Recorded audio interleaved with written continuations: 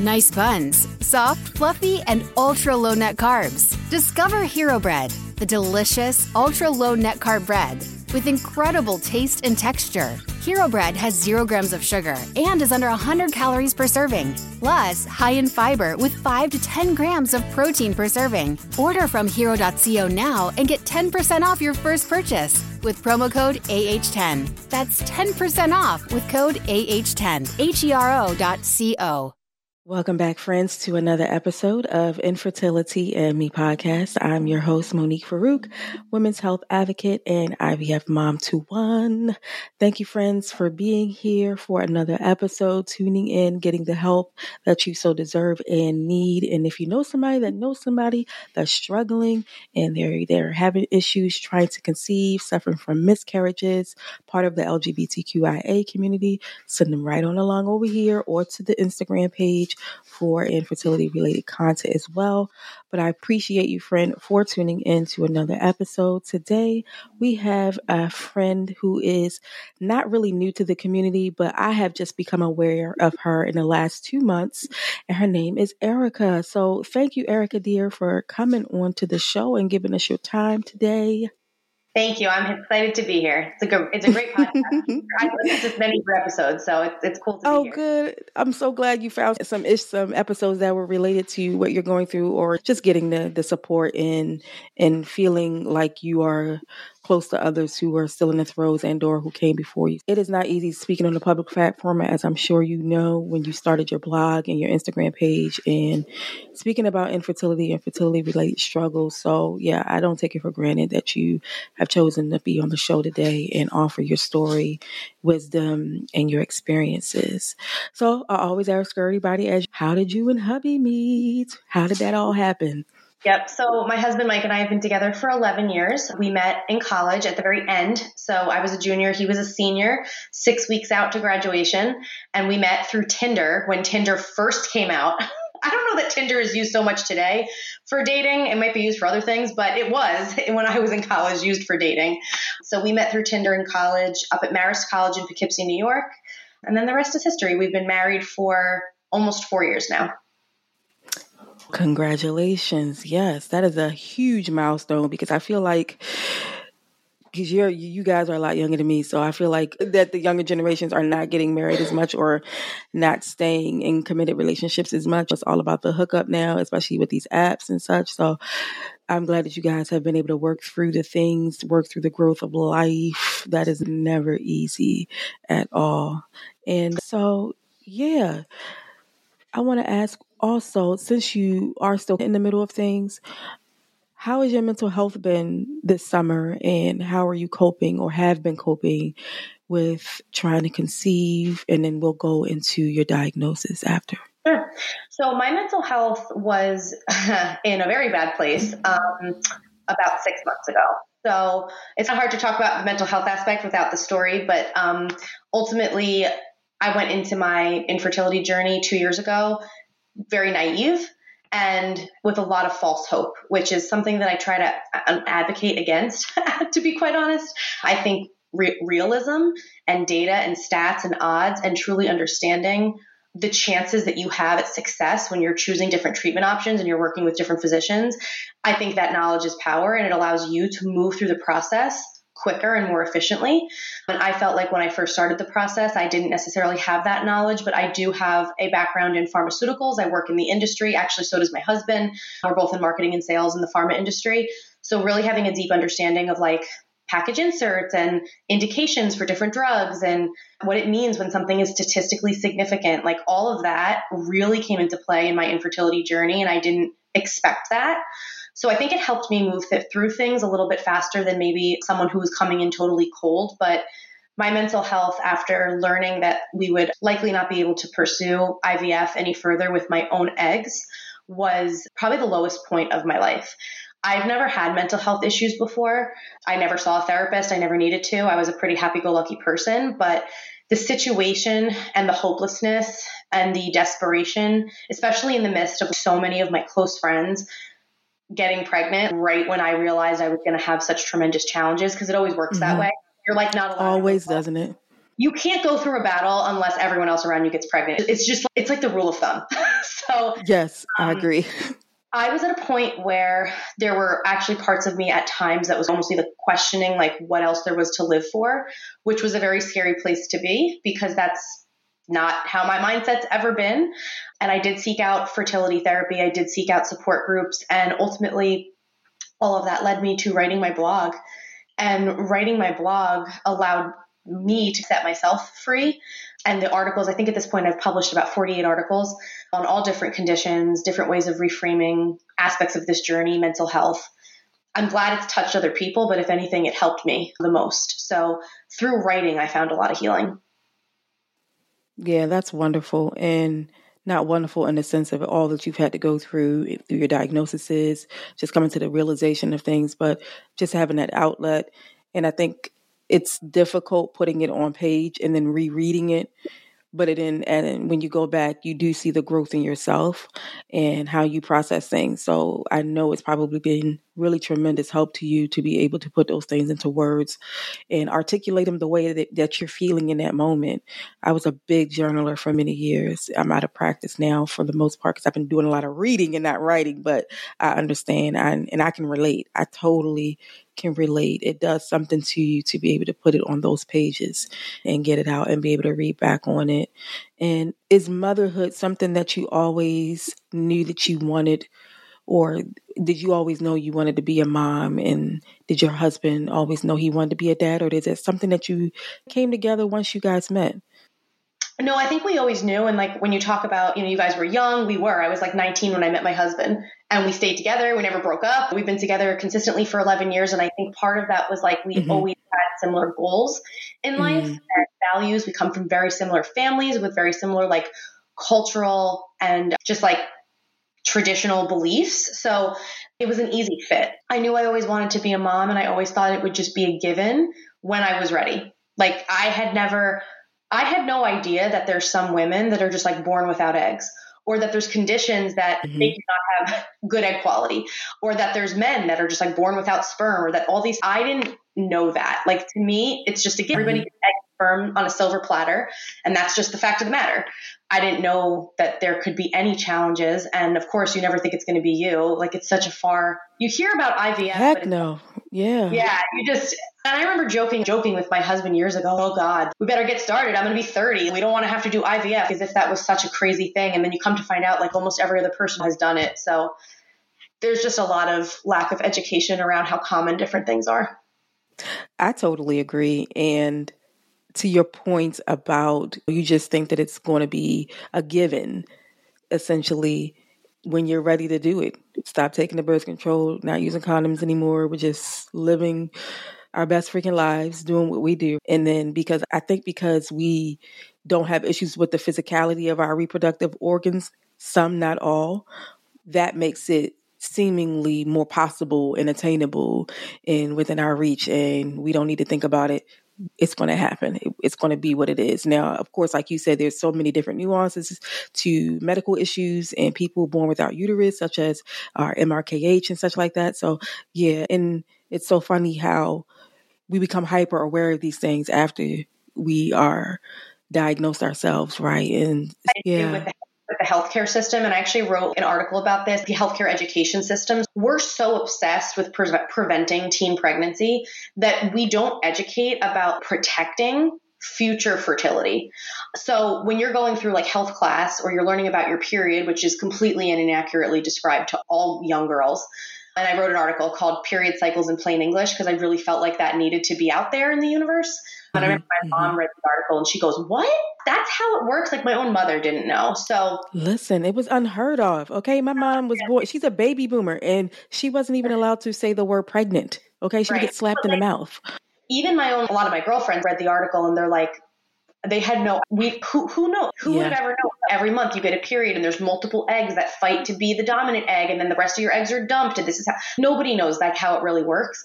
Mm-hmm. So I think that's part of the issue. And I advocate for that a lot is that if young men and women knew that it wasn't going to be a given when you were older that you can have kids and that some people, 1 in 6, have various different types of challenges. And oh, by the way, some of these have indicators at your age. So if you're experiencing like really heavy periods or you're missing periods or you're experiencing certain things, you could actually get diagnosed now and potentially be doing things to help mitigate like risk. But we don't talk about those issues, and we just like make boys and girls think that if you breathe on another person, they're going to get pregnant. So Facts.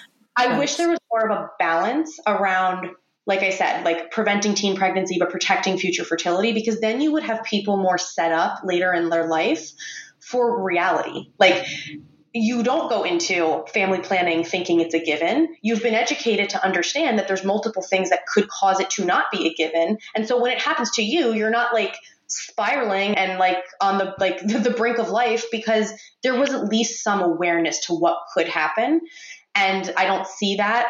That wasn't my experience. And that's part of, I think, where my spiral came from, because it was just so unbelievable that this could be the reality for someone who's 29 years old. You hit the nail on the freaking head. It definitely feels like a freaking spiral effect from the time of the couple months go by, nothing's happening, to the diagnosis, to you having the what feels like a movie scene playing out. You're sitting in the RE clinic for the first time, right? Spiraling is like the perfect way of describing what it feels like. I couldn't have said it any better. Oh my gosh. And you're so right. Facts. Everything you said is facts. And so when did you guys discuss starting to try? How long had you guys been married, or did you get married and knew that, okay, we'll give it a year or two, then we'll start trying? How did that happen for you guys? We got married right before COVID. We got married in October of 2019. So the world ended a couple months later. And we basically spent COVID just like enjoying married life together. We were in the process of getting our puppy, who's now almost 2 years old. And we were doing home renovations, because we had actually purchased a house a few years before we got married. So we were working on that. So like the kid thing was, we're not going to try until my husband turns 30. So that was about 2 years into our marriage. For him, that was like the magical number. So literally as soon as he turned 30, I was 29, we started trying.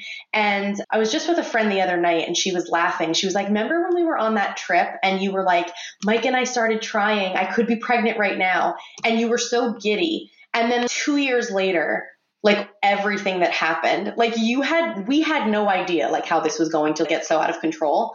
But yeah, so we tried for a year, naturally, nothing happened. But I wasn't ever thinking, I'm not going to have a genetic child.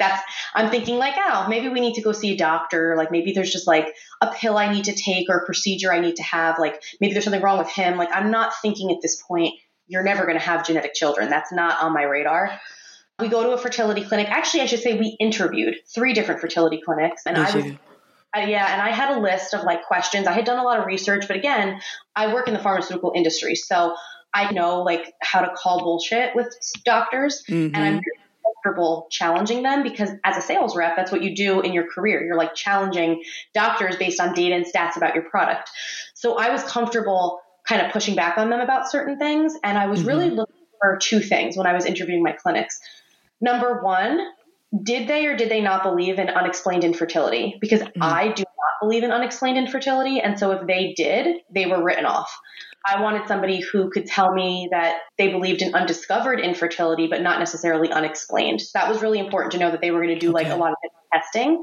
The second thing that I was really looking for was somebody who was going to be like a very straight shooter. I didn't want to be like babied or have anything be sugar coated. I was looking for like a bedside manner that was going to be very like data driven and factual, because this was a very expensive process. And I realized shortly after I got my diagnosis, like what this was going to look like. And I did not feel like being on the carousel for longer than I had to. So I wanted somebody that was going to help me get from point A to point B quickly. And so what that looked like is I started at my OB. And he said, you need to, because this was actually a new OB. I was seeing an old OB for a while. And I was telling her that I had horrible period pain. And I was like being hospitalized, and I was vomiting. And my whole life I had horrific periods. And I thought that those horrific periods coupled with the infertility was potentially endometriosis. And she dismissed me wholeheartedly. I ended up seeing an endo-PCOS specialist, OB. And he was like, you are classic endo. Coupled with the infertility, we need to do a laparoscopy surgery. So he did the surgery. I got diagnosed with stage 3. It was like 3 weeks before my 30th birthday. He said, okay, you're all cleared out now. Go ahead and try. But that's unfortunately also like a load of BS, because it only works if you're blocked. If the endo is blocking your tubes, then clearing you out helps. But if the endo is on your ovaries, and it's creating inflammation on your vital organs, it's also damaging your egg reserve. And that has absolutely nothing to do with your tubes being blocked, but they don't tell you that. Then I started to interview fertility clinics after a couple months of being cleaned out, didn't do anything. And I found my doctor, Dr. Stephen Halter with Gold Coast IVF. And I just knew that he was the right doctor for me because I had done a lot of research about endo and what kind of conditions that can result in. And so I had an idea going into it. There might be something wrong with my egg reserve. And when he did all of my blood work and tested everything for my husband and confirmed that the only issue with us was a low AMH and a DOR, a diminished ovarian reserve diagnosis, at that point, like I had done my research, so I knew what that meant. And I liked that he was like, yeah, we're not doing that IUI crap. That's exactly how he said it. Very New York. We're not doing that. We're going right to IVF because IUI really is only going to be effective if you have normal functioning sperm and eggs and you're just having an issue with them meeting. But in your case, like with DOR, you know that your egg quality is going to be likely compromised regardless of age, because they'll tell you till you're blue in the face that DOR doesn't impact egg quality when you're young, but guess what? I've yet to meet anyone that it doesn't, so I don't know where that comes from. When you're scraping from the bottom of the barrel, you're scraping from the bottom of the barrel. And it doesn't matter if you're like 25 or 45, because there's women in their 40s that have freakishly high AMHs. Yeah. They have a lot of eggs. There's people that are young that have freakishly low AMHs, and so what they have left isn't that good. And he had said that. He said, look, you're young, so quality might be on your side, but it might not. And so he moved me right to IVF. We did one cycle. I got 2 eggs, which of course is like pitiful for IVF. 1 fertilized and it died on day 3. So he said, listen, I'm not going to do another cycle just for the sake of doing another cycle. And this is why I love him. He said, let's try something different. So we tried a platelet-rich plasma therapy, also known as PRP. It's getting a little bit more popular. I have mixed feelings on it now based on my experience, but it was a hefty out-of-pocket therapy that I paid for. And he basically drew out my blood during my egg retrieval. He reprocessed it in a machine and then shot those platelets while I was under anesthesia back into my ovaries with the goal of having my follicles, that I didn't really have many, grow back so we could get more eggs out. I have to wait 3 months to see the best results. So it's not like the PRP therapy and then you go right into another egg retrieval. And that's actually when I started blogging, because I was going and waiting 3 months to see if all the money and the time that I was investing in this therapy was going to result in embryo. It's giving you that return. Yeah. I have no idea at this point. So we did a second egg retrieval 3 months later, and it did work from a quantity standpoint. So I actually got 12 eggs, which is a lot. A lot for DOR. That's a vast difference. It was a huge difference, but the problem is they were all horrible quality. So we got 12 eggs, and they basically all fertilized because my husband has great sperm, which he's quite proud of. Aren't they all? And the lab is phenomenal at Gold Coast IVF. They have very high lab success rates, which I do think makes a difference when you're doing ICSI and stuff. But they fertilized and they were all growing until day 3 came around, and then every single one died. And that's how DOR is. Egg quality contributes to loss at day 3. Like day 3 is when they're going to die off. So we didn't make a single embryo again. And at this point, I'm like, what are we doing? We're now thousands of dollars into this. We have yet to make a single embryo. And that's when I started to spiral, because I felt like I was running out of options. And my doctor actually was pushing me to do another round. He wanted to put me on a drug called Omnitrope. I look back about it a lot because Omnitrope has been on the market for 25 years, and it's not indicated for infertility. It's actually indicated for children who have growth plate problems. So it helps children that are alive, 10-year-olds, become taller and bigger. When they use it for infertility purposes, they're using it off label. And I'm aware of that because, again, I know a lot of drugs that are on the market. Exactly. So I understood that. So I said to him, okay, if you're going to use this drug off label, that's fine. I know there's some drugs that have off label use. But my question is, in 25 years, why hasn't this drug company put the indication for infertility in their package insert? Because if it actually works and has a statistically significant impact on egg quality, which is what you're telling me, the pharmaceutical company would have paid to put that information and those studies in the PI, because then the marketing team could be marketing that product and making money off of it within that cohort of patients, and they're not. Gotcha. And so I've been very wary of off-label drug use with older drugs, maybe with newer drugs that haven't had studies done yet. They're still figuring it out. But with a drug that's been on the market for 25 years, they've looked into that. It doesn't work in that capacity, and that's why it's not in the label.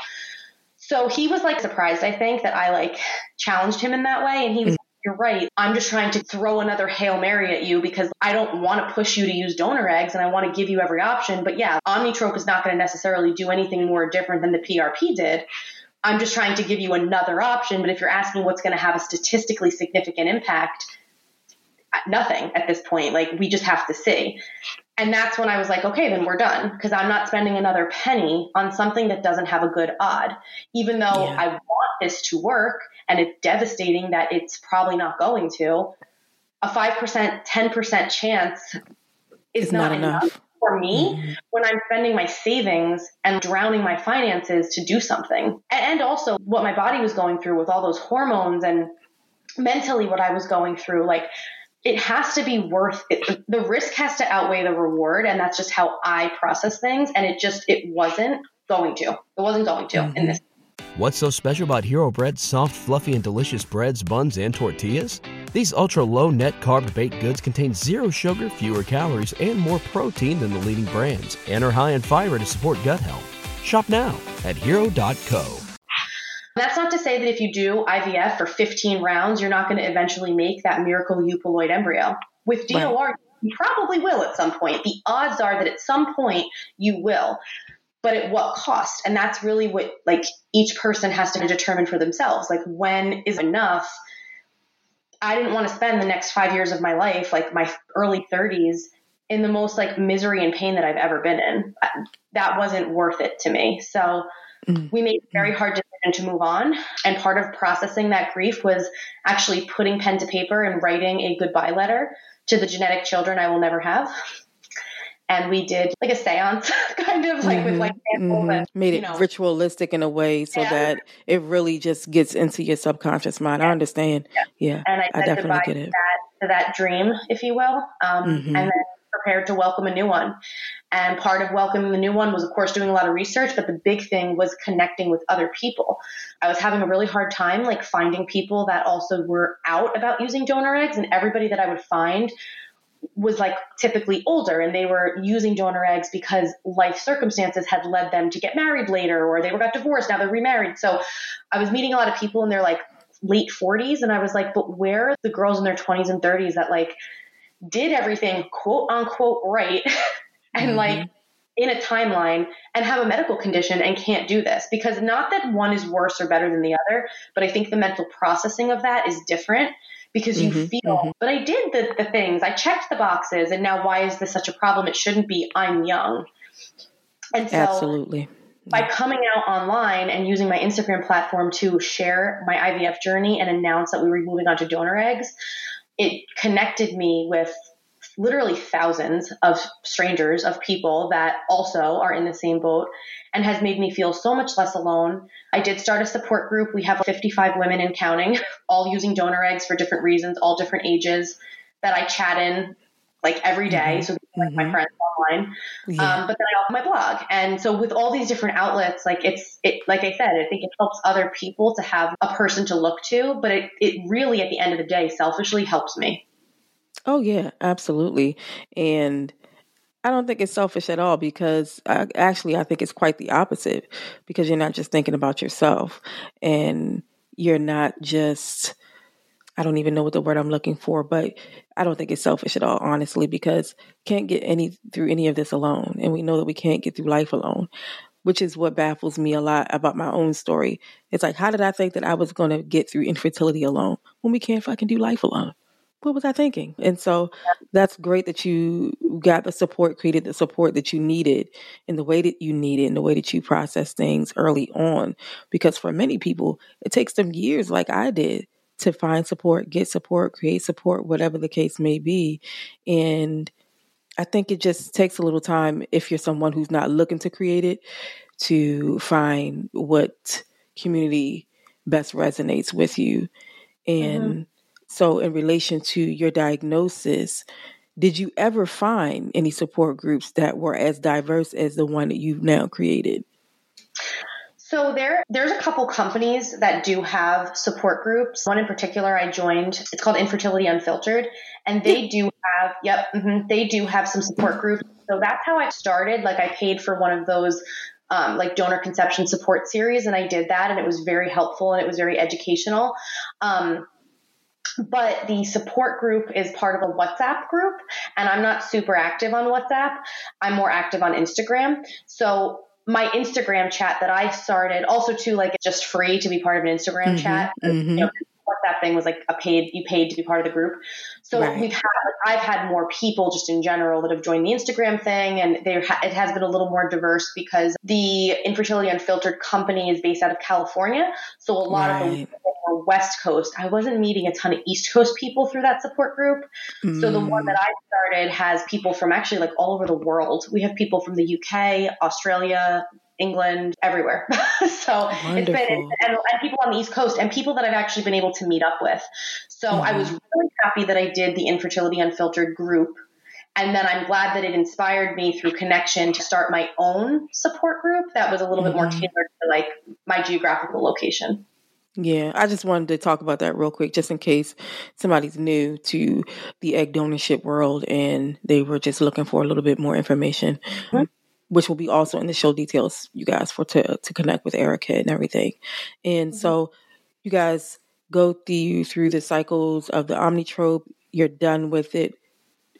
Kaput. Did you take a break until you decided to go the egg donorship right, or did you go straight into? Actually, I'm like, we got to get going now that I don't have to be tortured anymore to get these like eggs. Like, where are we getting them from? And I felt very passionate about going the frozen route. And I know that like in the egg donor world, it's so funny. With each unique issue you have in infertility, you always have people on one side or the other. And there's always a controversial standpoint about all these random topics that you would never think would be controversial, but they are. So within the donor egg community, there's people that feel very strongly about fresh donors and people that feel more strongly about frozen donors. I think there's pros and cons to both. It's based on what you want.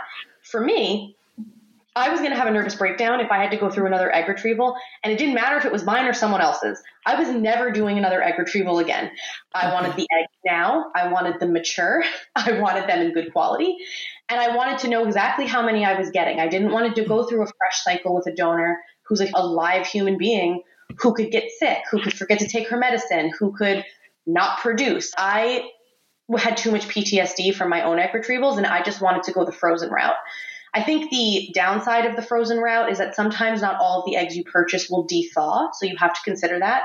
And the other piece of it is that if you want to have multiple children and you buy eggs in lots of 6, which is typically how they're purchased, you might not end up with enough embryos for future siblings. You might have to purchase another lot of eggs, and so then your children may not be 100% genetically linked to each other. That matters to some people. That did not matter to me. Yeah, I was at the point where I'm like, if they're not genetically if they're not genetically linked to me, then what does it matter? At that point, for me, the way I thought was like, who cares? Like, it's fine. Because in your mind, it's just like regular traditional adoption. Yeah, basically. Like in my mind, not so much like it. Well, just in a sibling aspect, if they weren't going to be genetically tied to one another, is what I meant. I should have reworded that. Yeah, is what I meant. Yeah. The reason I saw it that way is because I just have come to the belief that whatever, however, like whoever, like whatever the way of getting to our children, which I believe have always been destined to be our children. I just think that the vessel that they're coming to us in is what we're figuring out. So however we have to get those little souls into our life, I don't really think it matters. And so for me, they're my kids. I'm growing them in my body. Who's genetically linked to who? Like that to me doesn't matter. And I've like totally gotten over that. So that's why I was okay. I said, let's get a lot of 6 frozen eggs, which actually, ironically for us, my donor ended up having 2 additional eggs that you could purchase a la carte. I ended up actually getting eggs. Sometimes that happens. You can purchase additional eggs a la carte. But I ended up getting 8. And I had said, I'm like, if we make 1 embryo, if we make 2, if we make 3, like whatever it is, we're going to try to have our 2 to possibly 3 children out of these eggs. And then if I have to purchase more eggs in the future, then we will, or maybe I'll consider adoption or something else. Like I was very open. Oh, good. So Okay. it's crazy because we actually ended up making 5 embryos out of the 8 eggs. Wow. So I was so nervous about not making a lot. And then we actually did make a lot. So so it worked out, and we're in the process of preparing for our transfer and everything. And part of that included a Lupron suppression protocol. Okay. Because I have endo, which was the hardest thing physically I've gone through in my life. Emotionally was the choice to move on from my own genetics. That was hard. Physically, the Lupron suppression protocol, I would not wish that on my worst enemy.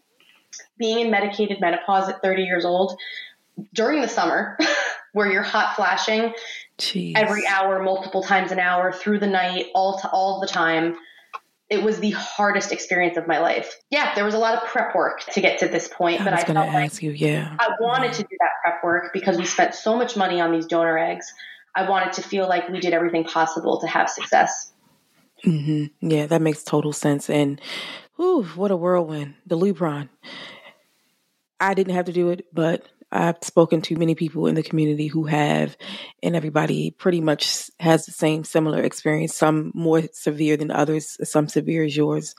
Yeah, that's a ride. That's a ride. I'm glad you went through your symptoms of that too, because just in case a friend is listening and they're going through and they're like, I'm not effing crazy. It's just the meds. It's not me this time, right? And so, I appreciate you mentioning that too as well. And I'm scared of menopause now, but I'm so glad you mentioned it. With real menopause, it's a little different. Yeah, you're getting weaned off of your over the course of time, so your body has time to adjust. With Lupron Depot, they give you a huge shot in your butt, and within 24 hours, you have no estrogen. Full-on symptoms. Your gland off. So it's you're like being slingshotted. And that's a very different experience than like natural weaning. For sure. I was just being silly. Yes. I know it's quite different, especially since you're going basically from 0 to 100, as you stated, in the 24-hour period. Wow. Did you use an agency for your egg donorship? Did you involve an agency? Did you have to go through the criteria of the dating app where you're looking at she's this tall, she's that tall, hair color? Did you guys go through that process as well? Yeah. So the way that it worked, so my doctor also was very passionate about the use of frozen eggs for just all the different reasons that we discussed. So he had 2 different banks that he suggested we look at frozen eggs through. We ended up going with My Egg Bank. They were wonderful to work with, but we also were working with Donor Egg Bank USA, and they were also great to work with. So I was actually signed up with both agencies, working closely with customer service reps to try and find a match. And we just ended up going with My Egg Bank because I just ended up falling in love with my donor, and she was only available through that agency. So that agency got my business. But it took about 3 weeks because this experience is very similar to when you're in college and you have to sign up for classes at the registrar and you have to get the class by a certain time. And if you don't, you don't get the class. That is exactly how it is on these donor sites. And I've heard it's the same for sperm as well. So these donors will be up for 12 to 24 hours and then they are gone. So if you find you have to have your $20,000+ or whatever it's going to be. You have to have that ready to go right in that moment. There's no thinking about it. We had started looking. It took us about 3 weeks to find the one. As soon as I saw her profile, because I was refreshing probably 2 or 3 times a day, I was refreshing the website, trying to look for new donors. And as soon as her picture came up, I was like, my God, this person, she's like my twin. It's scary. And I'm not here advocating to anyone that wants to use donor eggs that you need to find your twin. You absolutely do not. You're purchasing a set of genetics and you don't know how that's going to mix with your husband's, and you have no idea how your kid is going to look. And even with your own genetics, you can't guarantee that. And it's really more important that a healthy, proven donor, that you're getting your money's worth. So I'm not advocating that you need to stress yourself out and find your twin. I just randomly did. Yeah. And he happened to be one of their most proven donors on the site. So she had children of her own, but she also had donated 3 other times and had I think 8 or 9 different successes with her eggs. Wow. And had a 99% dethaw rate and an 86% pregnancy rate. Her stats were high. That is insane. Wow. So when that sounds. Yeah. Yeah. Wow. What were you going to say, dear? Yeah. I was going to say when I loved the way that she looked, but then I also coupled it with the stats, it was like a slam dunk. So we purchased like immediately. We did have to take a loan for a portion of the eggs, and we took care of that with a company that's affiliated through the bank. So they help you. And once you reserve a donor, you have 2 weeks to come up with the money. Like you have some time to figure out the loan situation, but not a ton. And if you don't, then they release that donor back into the pool, and then you can lose the donor. So it was a bit of a stressful time with the paperwork aspect of it. And I would have done my transfer way earlier, but we decided to do this Lupron depot suppression protocol, and that took 3 months. So they just shipped the eggs, and the eggs just sat at the doctor. And because the eggs were frozen, my doctor explained that he didn't want to really compromise the DNA any further. And because she was so proven, and my husband had all genetic testing, including chromosomal translocation, completed, and he didn't have any type of karyotyping problem. Because of that, he felt confident that we did not need to genetically test these embryos. So he wanted to do a fresh transfer to give that first embryo the best possible chance. So it was really psychotic is the only way that I can explain this experience. I was on the medication for 3 months, preparing and going through literal hell. And then they, at the end of like my transfer protocol, they're going to unfreeze the eggs. They fertilize them. And then the doctor calls you the morning of the transfer and says, this is what we have, come in or don't. And if he says, out of all these eggs, we made nothing, like you have to go back on Lupron. You're back. You're like, I was on PIO for 5 days, but you're going back on medication. So it was very stressful, but he called us that morning, and we had made the 5 embryos, and yeah, so here we are. We're still waiting to announce the results of that. Yeah.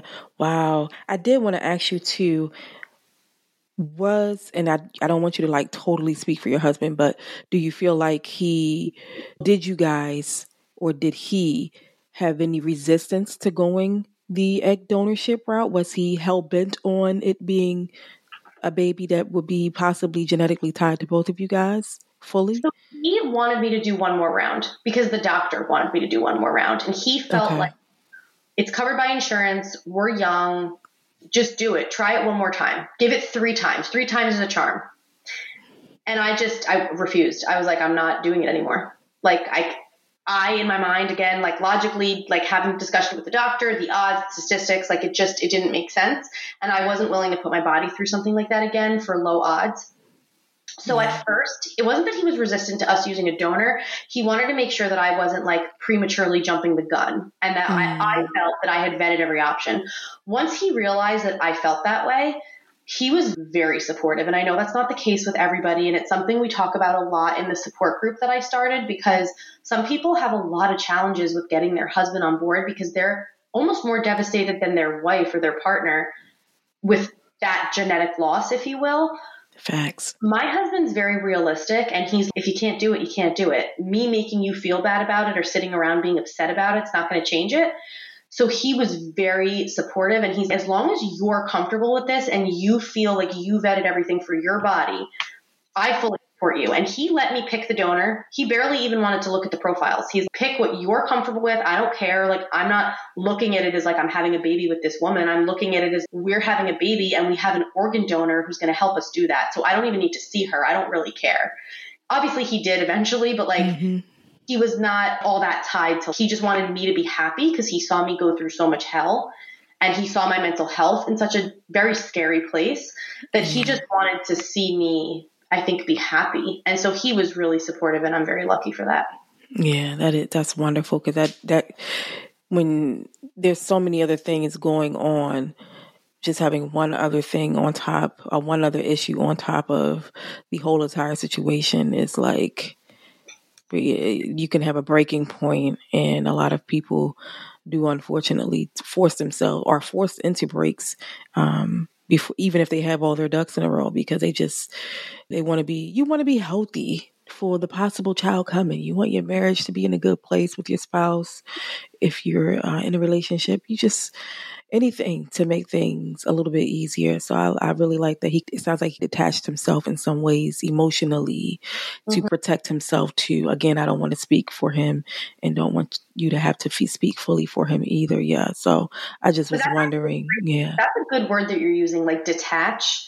I think that you have to, in this whole process of going through infertility, sometimes I think you do have to detach a little bit, because if you were meant to have genetic children and it was meant to be easy and unassisted and simple and cheap, it would have been. You're not sitting in a fertility clinic chair because you're a fertile person. You're sitting there because you're not. That's the reality. So without the support and the help of the reproductive technologies that are available to us, like you may not have had children. You may not have had genetic children. We're so blessed to have these advancements in science that this is an option, because 40, 50 years ago, if you couldn't get pregnant by having sex with your partner, or if you were part of the LGBT community, you didn't have kids. You adopted, or you just didn't have them. That was your options.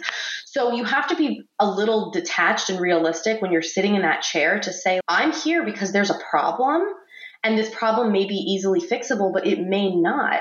And either way, we're going to figure it out, and there's options. But let me not be sitting here with the unrealistic idea that like this doctor or this treatment is going to be like the savior or like the answer, because like it might not be, because if it was going to be easy, it would have been. And so that's something I just wish somebody would have said to me when I was going through my journey, is like, accept the fact that you are an infertile person, or that together you are an infertile couple. Accept that and realize that there's going to be like a different road, or possibly a whole different path to get to where you want to get to. You will eventually get there, but it's going to look different. Like, you have to just accept that. Because I think people hope that they can go to the fertility clinic and it can look the same as their best friends. It's not going to, because your best friends don't have to take shots in their butt up until they're 10 weeks pregnant. Like, your best friends don't have to go through all of the stuff you go through with IVF, and certainly not all the stuff you go through when you use donor gametes. Yeah. Once you detach from what you wish it was and you just embrace what it is, it does take a lot of pressure off the situation. And I know that's hard to do because it's a vulnerable time in your life, but that's where I wish more people would like advocate and educate to help people earlier on just be more realistic. Do you feel like, or did you ever have a time where in the process of trying to conceive, where even till now, did you ever have a moment where you couldn't do that, or you have found it difficult to get to that point of being able to emotionally detach from certain aspects of the process? I'll say, because I feel like there are going to be things that you're upset about, just like when you've had the unsuccessful cycles and getting your diagnosis. Like, you can't help but be emotional about that, but just the other aspects.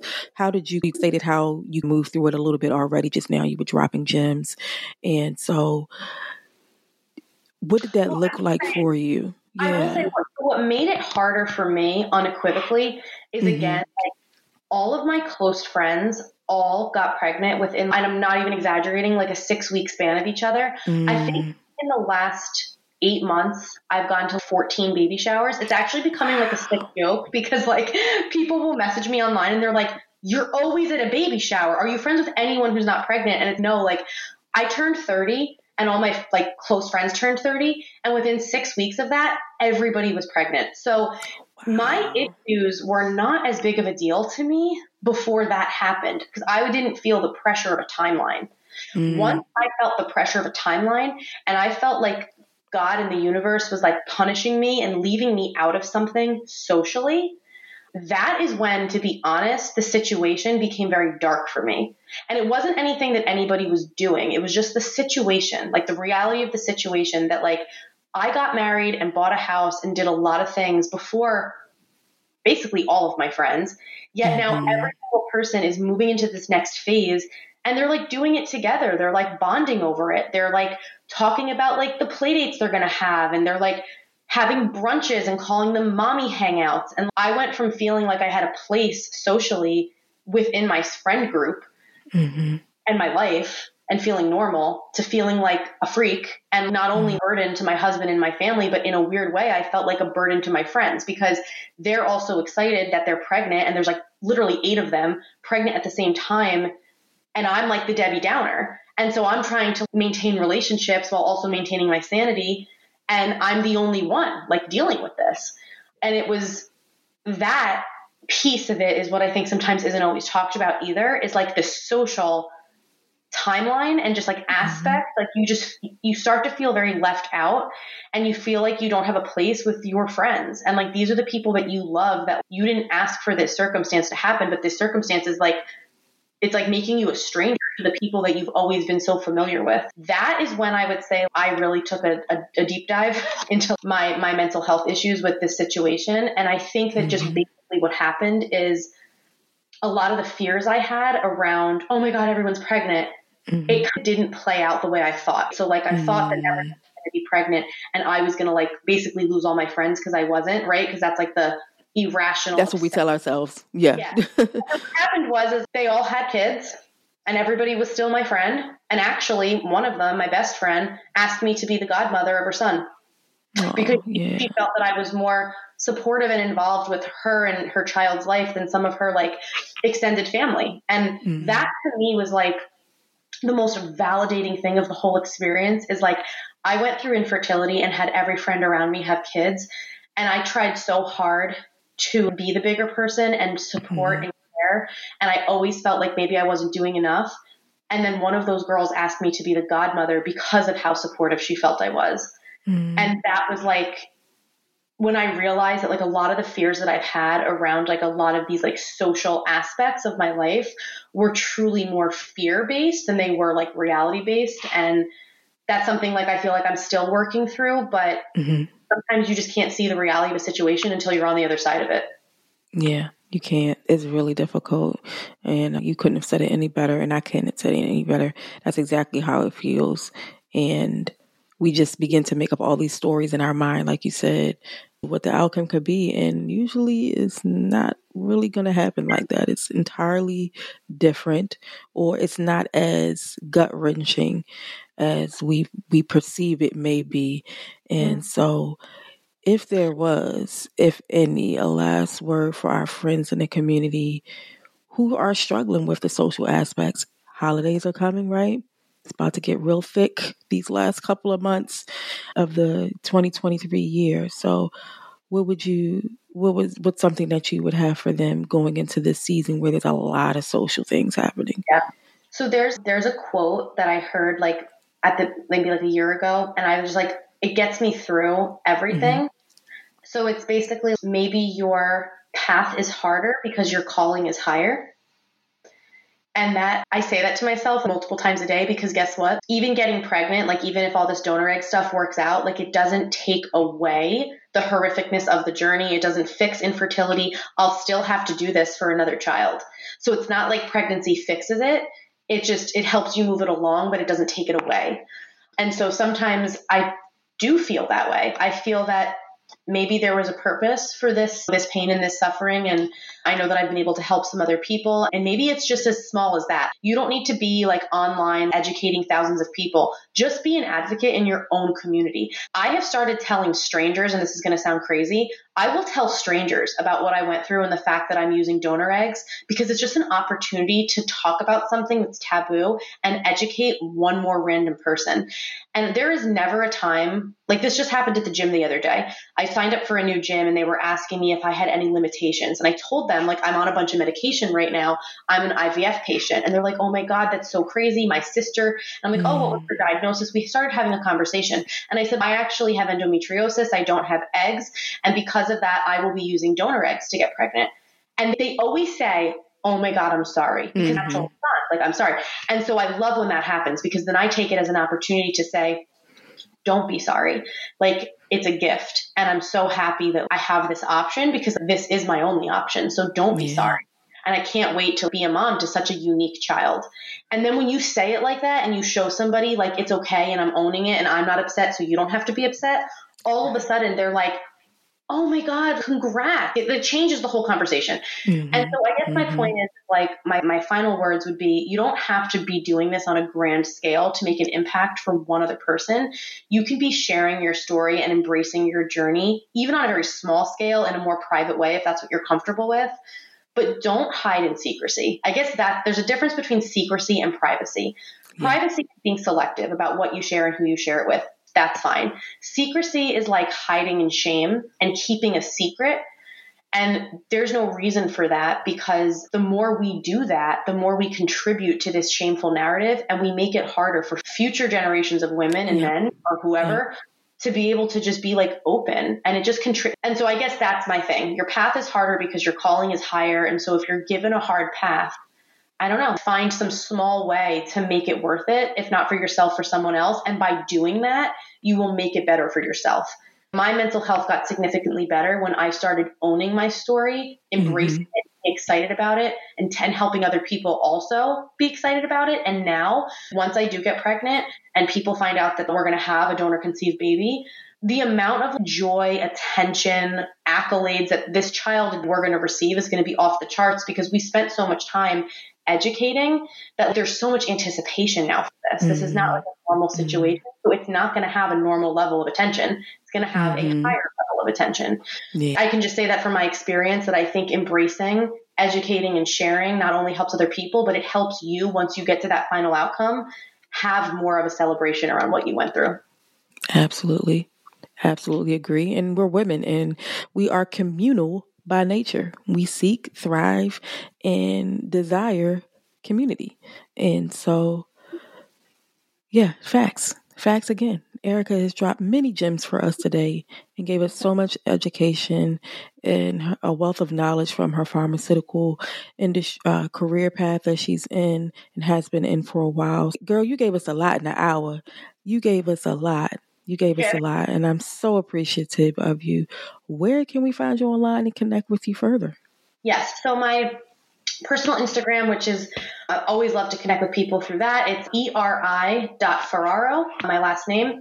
Or you can find me on Moving Mountains for Motherhood blog. It's spelled Moving Mountains, MTNS, for Motherhood blog. So that's my Instagram handle for my blog website. The website itself is just www.movingmountainsformotherhood.com, spelled the normal way.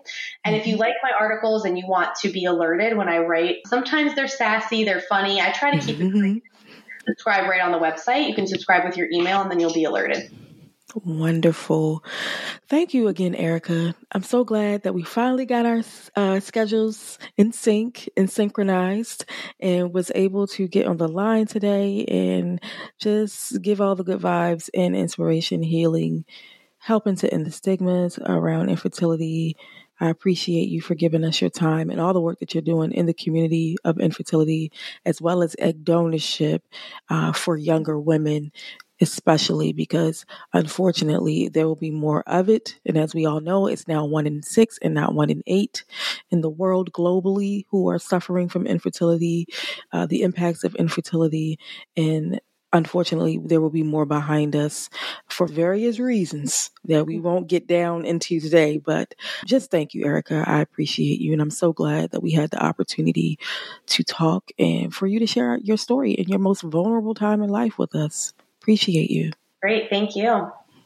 And thank you, friends. You know where to find me on the gram, Infertility and Me Podcast, as well as on YouTube at Infertility and Me Podcast. Until next week, y'all, peace and blessings.